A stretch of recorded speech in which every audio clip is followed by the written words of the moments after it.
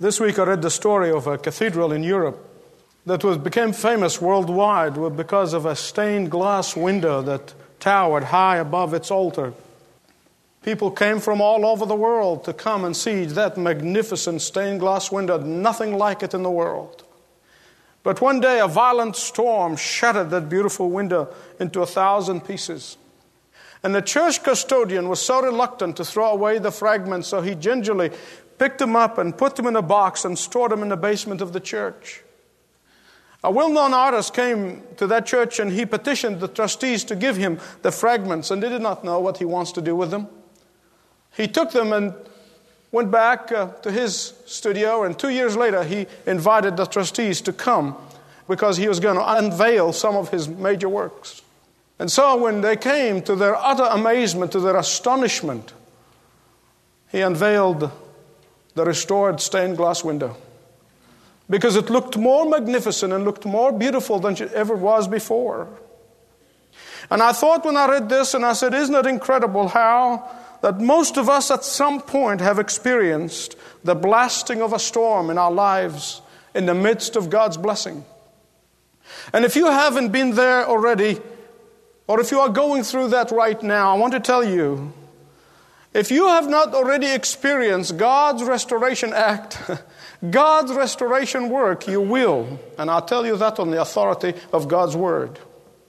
Because God specializes in restoring fragments of life into a magnificent and more beautiful way of living. God specializes in remaking beauty out of ashes.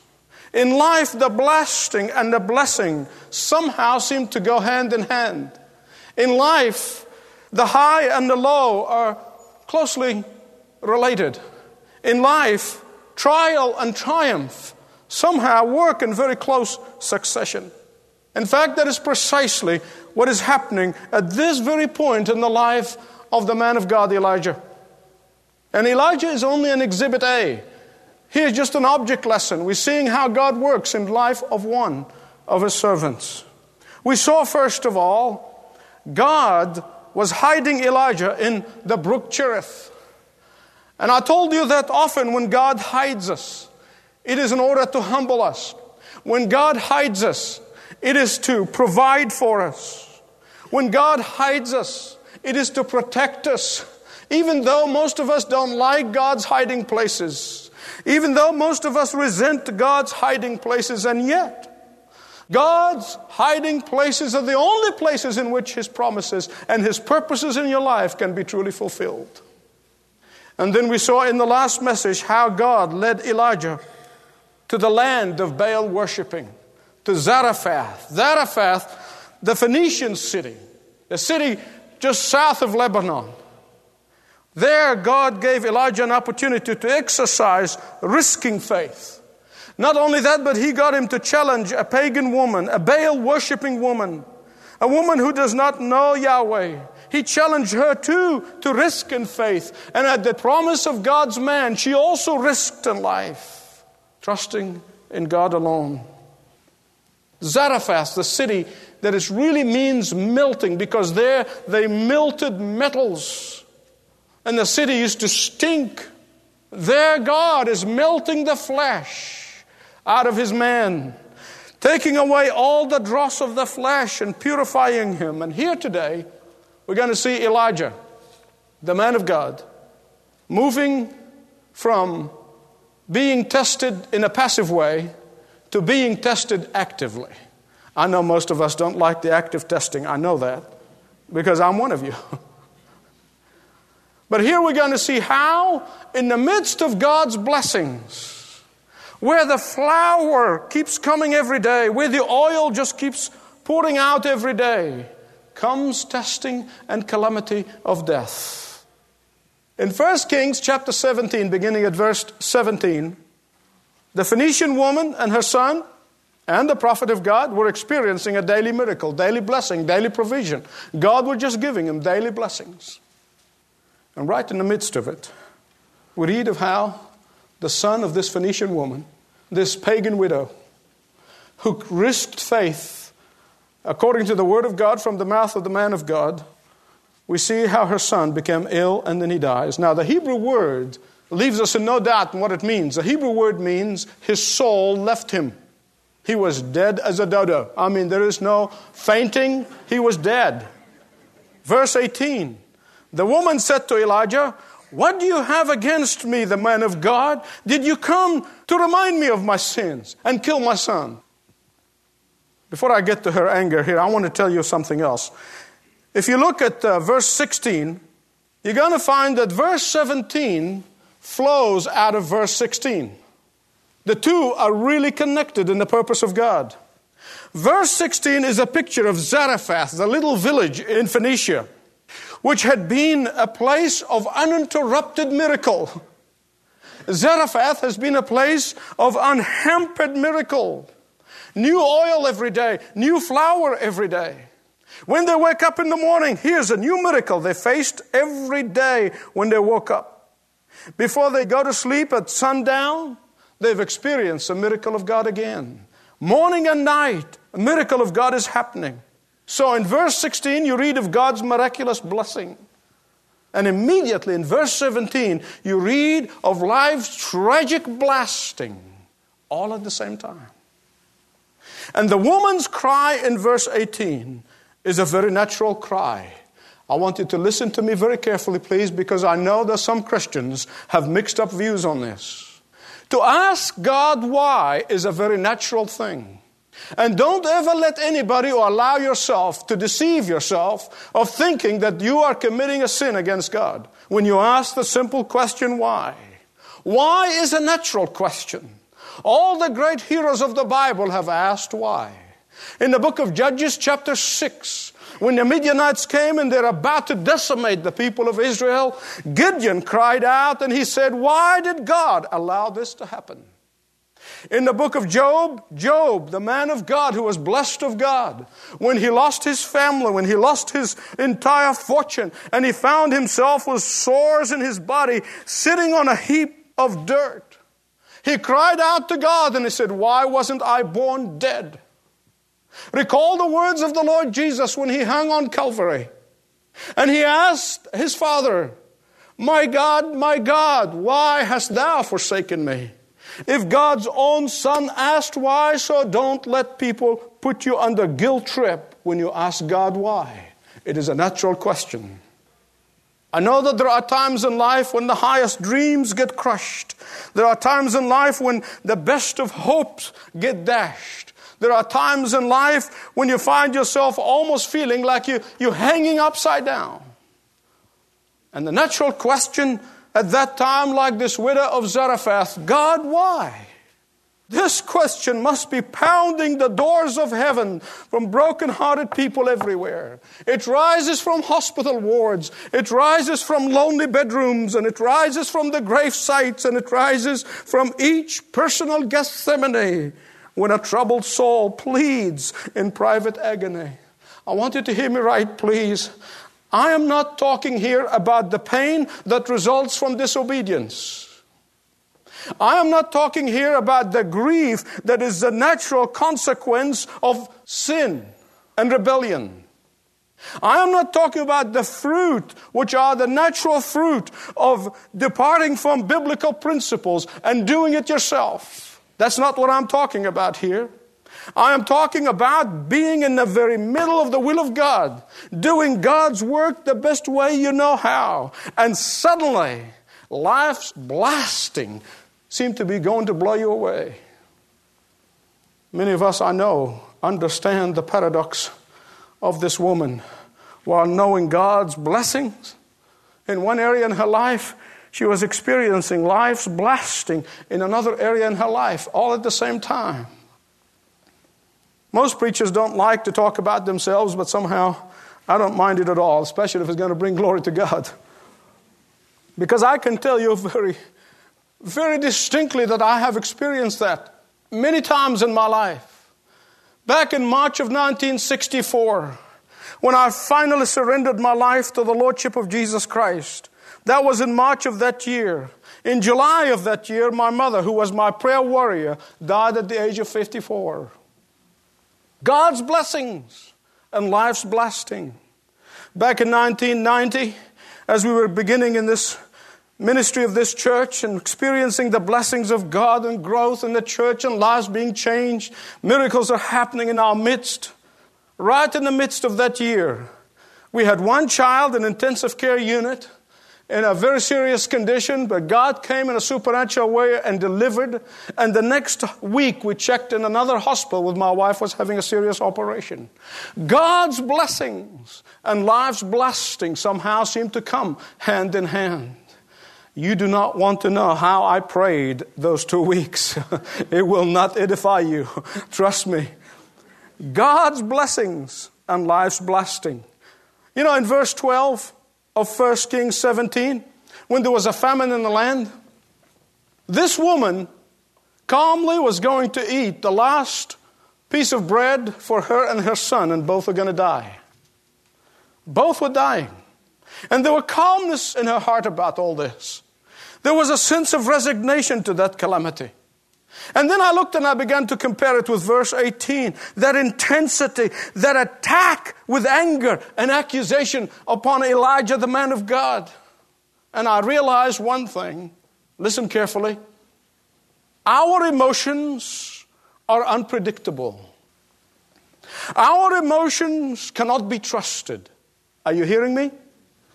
Our emotions are like a barometric pressure that goes up and it goes down, are totally unreliable. You cannot trust your emotions. The only thing that you can trust when you are in the midst of calamity is the Word of God and the promises of God.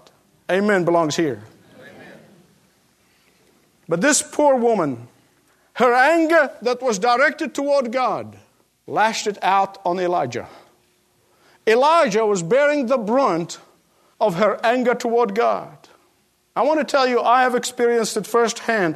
Often when people are angry with God, when people are not getting their prayers answered the same way they want it to be answered, they always take it out on the preacher. I have files to prove that. Oh, me. But I want to tell you something else. Listen carefully, because some of you have been there. When you have a family member or a friend who is angry with God, who's mad with God, who's not getting their way from God, they often take it upon those godly people who are nearest and dearest to them, because you represent God to them. Like this woman, this type of anger is often accompanied with guilt. Watch it next time it happened to you. Look at verse 18. She said, "Did you come to remind me of my sin and kill my son?" Death somehow seemed to help bring up to the surface a lot of guilt. A lot of guilt. I have seen people grieve in funerals. Half they're grieving for their loved ones, but they're often the other half is that they are grieving with their own sense of guilt and failure in the face of the inevitability of death. But I want you to understand the way God works. This Baal-worshipping woman did not know Yahweh as she should have in those period of time when Elijah was there. But she tied Yahweh with the same brush as Baal. And you remember in the first message I told you that Baal was a vindictive god. Baal was the god of tit for tat. Baal was the god of blow for blow. This is their perception of that false god that they were worshiping. And she thought Yahweh, the God of heaven and the God of earth, was like Baal. That he is a vindictive God. And because of her guilt and because of her sin, she thought God killed her son. I want to tell you something. Listen to me very carefully. This woman's son did not die because of her sin. Like the disciples in John chapter 9 who came to Jesus when they saw the man born blind, and they said to him, they said, "Has he sinned or his parents sinned so that he was born blind?" And Jesus very lovingly said to them, he said, "Neither he nor his parents, but that God might be glorified." Do you believe that God can be glorified in your calamity? Do you believe that God can be glorified in your desperation? I believe it with all my heart. But you know, we often so quick to draw conclusions. We're so quick to pass rash judgments. We're so quick to connect between sin and calamity. Only God knows that. But instead, watch and see how God can use all these things to bring glory to His name. Watch Him. He wants you to watch Him. But I want to get away from this woman and her anger and her guilt, because to me she represents millions of Americans who live without God, who ignore God, who deny God, only when they're hit a stone in life, only when the life begins to blast, and then they shake their fist at God. Amazing. They never comprehended, I guess, how they can be mad with somebody who they don't believe exists.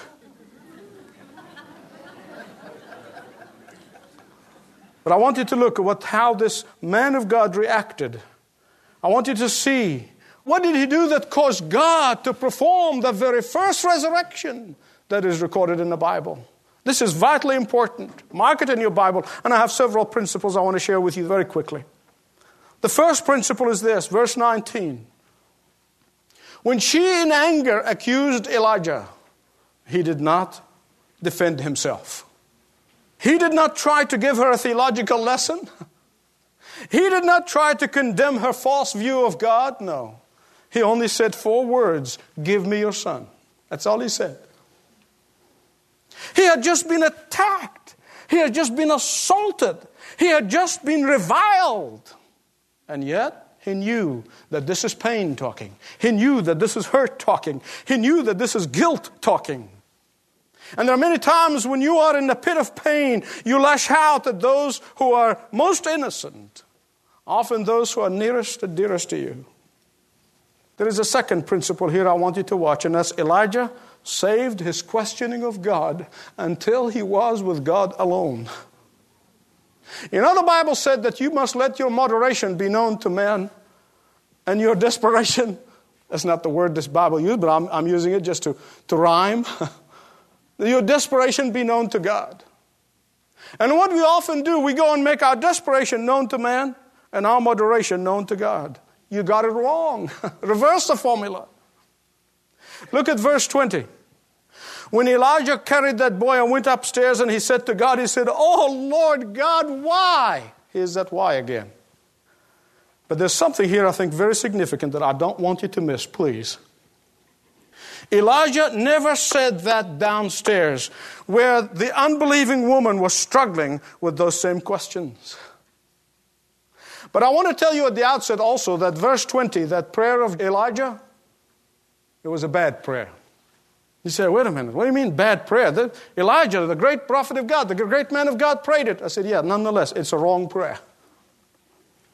Elijah was just as wrong as this widow. But he was perplexed. He was agitated. He must have had fondness for that boy. And his prayers were wrong, but because it accused God of bringing tragedy by causing the widow's son to die. And here's what I wanted to hear me say. That God is an awesomely good God. And because God is an awesomely merciful, good God, He allows us sometimes to say some very sorry prayers. Especially when we are confused and agitated. When you get frustrated and agitated and desperate in your prayer, sometimes you pray the wrong way, but I want to tell you this, God is not going to get dizzy and fall off His throne because of your wrong prayer. I want to imagine God sometimes in heaven, sitting up there saying, well, I'm not going to take any more of this bad prayer. I'm not going to take it anymore. Can you imagine God doing that? Can you imagine the precious Lord doing that? No, I can't. God is an infinitely merciful God. Then there's a third principle, and it is this. Your intense persistence in praying according to the will of God makes a difference. Now, I don't mean you're going to pull off a resurrection. I don't mean that. But when you have nothing left except God, when you have stripped yourself of everything except God, when you have taken hold of the horns of the altar and persisted in prayer, your prayers will make a difference. And there's a fourth principle here that in the life of Elijah of how God works. Elijah went to the place where he met God on a daily basis. Elijah went to the prophet's chamber where he communed with God on a regular basis. Elijah went upstairs to the place where has already been sanctified by the hours and hours that he spent on his knees praying and communing with God. So when calamity struck, when calamity came, he took that calamity to that place. Let me ask you this. Do you have a place where you meet God every day? Do you have a place that is set aside so that when calamity strikes, you know where to go with it? Look at verse 21. And I want you to sense the intensity by which this man of God prayed. Just sense that intensity. The Bible said he stretched himself upon the boy 3 times. Do you know what that means? Do you know why he did this? Do you want to know why he did this? I haven't got the foggiest idea why he did this.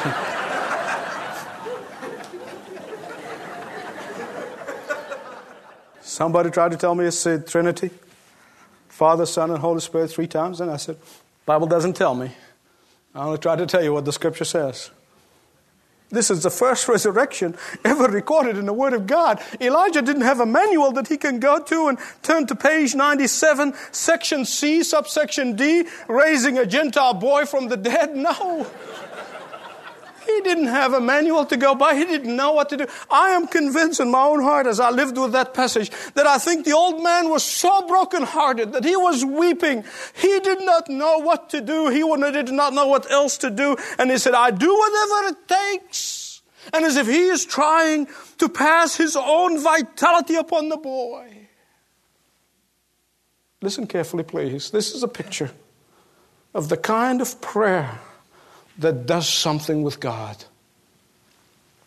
In this humble home of a Phoenician, Gentile, Baal worshipping widow, God did the first recorded resurrection in the Word of God. It wasn't in Jerusalem, and it wasn't in Galilee, it was in Zarephath. God wants to answer the prayer of an obedient heart. You know, when James said the prayer of the righteous availeth much, as he's saying, the prayer of the obedient availeth with God. And this woman risked everything for God, a God that she did not know. And do you think God is not going to honor her risking in faith? As I conclude, I want you to notice a couple of things. I want you to notice how restrained the Word of God is. The Bible said the Lord heard Elijah's cry and the boy's life restored to him. And he lived. Period. That's it. That's it.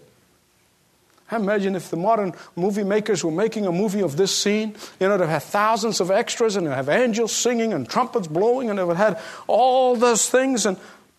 But that's not the way God's Word is presented to us. There were no showmanship. There were no television cameras. There were no fundraising gimmicks. The boy didn't write a book, a best-selling book about what I saw on the other side of death. It's man's way. It's man's way. God's way is very simple. You don't have to try to convince anyone when it is the Word of God. You don't have to explain it away. You don't have to defend it. Martin Luther, I think, is the one who said that defending the Bible is like trying to defend a lion. And this is the secret of the authority of the Word of God. This is how you know that it is the Word of God. It is unexplainable. It is unexplainable. It simply says, God did it.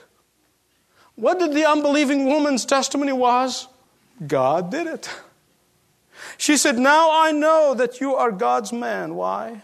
Because she saw the reality, the intensity, and the integrity of faith under fire.